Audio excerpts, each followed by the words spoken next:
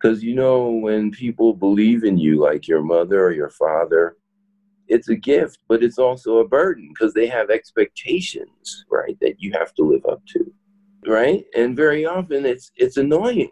It's like, leave me alone, Ma, I got it covered, you know what I mean? But if we have good parents, they won't do that. They'll keep, what are you going to do with your life, man? What are you doing? Wow, that's so interesting.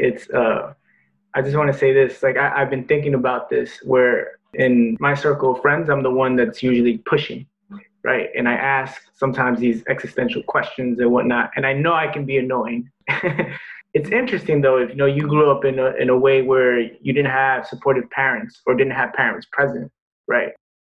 What I call the tribe of the lost children, where it's like you have to learn on your own how to push yourself.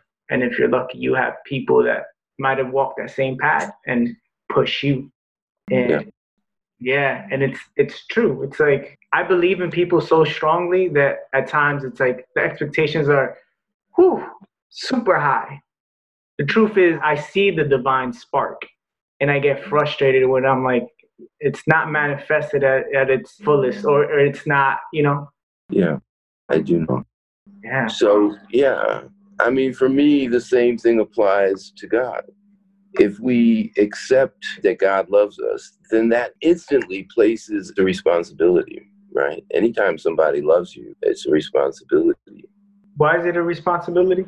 Because for all the reasons that you just said, because the people that love us want the best for us and want us to be the best people we can be.